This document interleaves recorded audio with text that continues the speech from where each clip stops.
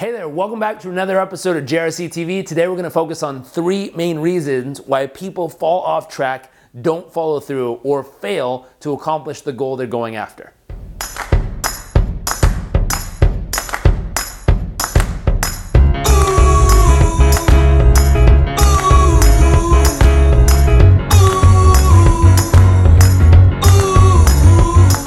So what are these 3 reasons that we're talking about? Number 1, think of a goal or a outcome you are trying to accomplish. Now, one that you still haven't got to.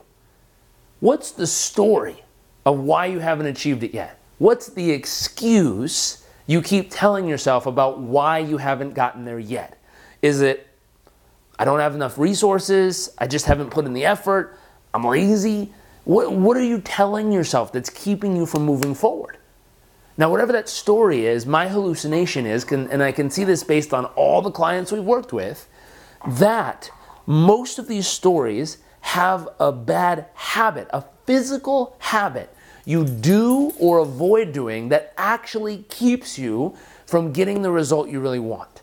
For example, if you tell yourself, I've run out of resources, I don't have enough time, I don't have enough money, I don't know the right people, whatever it is, there's a habit, a physical habit of moving forward until you feel that you're running low on resources, and then all of a sudden turning around and either planting yourself there and going, oh no, not moving, or running backwards. And that's a physical habit. My hallucination is a lot of these stories can be fixed by training your physical body behaviorally to keep walking forward even when it starts to feel like you have a lack of resources.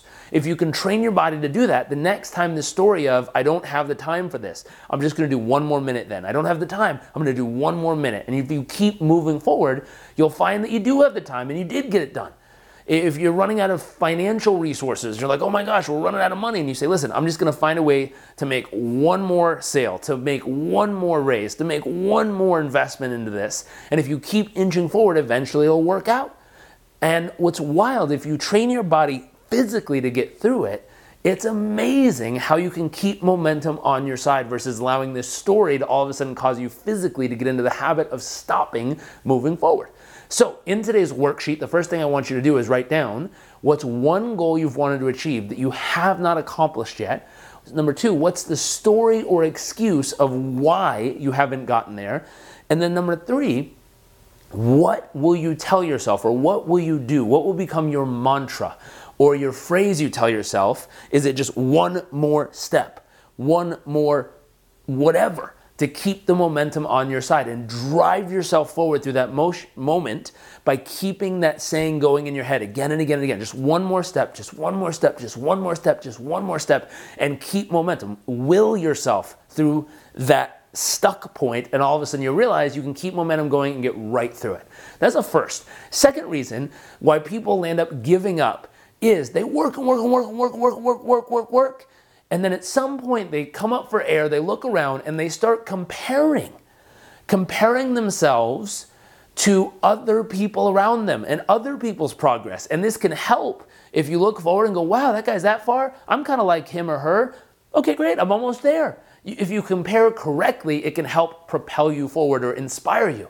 If you compare incorrectly, like looking how far you have to go versus how far you've come, that comparison in your mind, you go, oh my gosh, I'm only 1/10 of the way there. I have 9/10 to go. Oh, why would I keep going? That comparison in your mind is gonna slow down your momentum.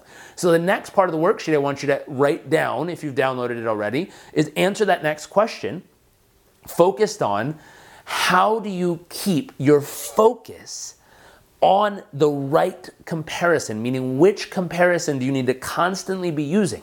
Now, in the beginning, you use a different comparison than in the middle, than in the end. Think about it. In the beginning, you want to be using the mantra. Just getting started, just getting started, just getting started.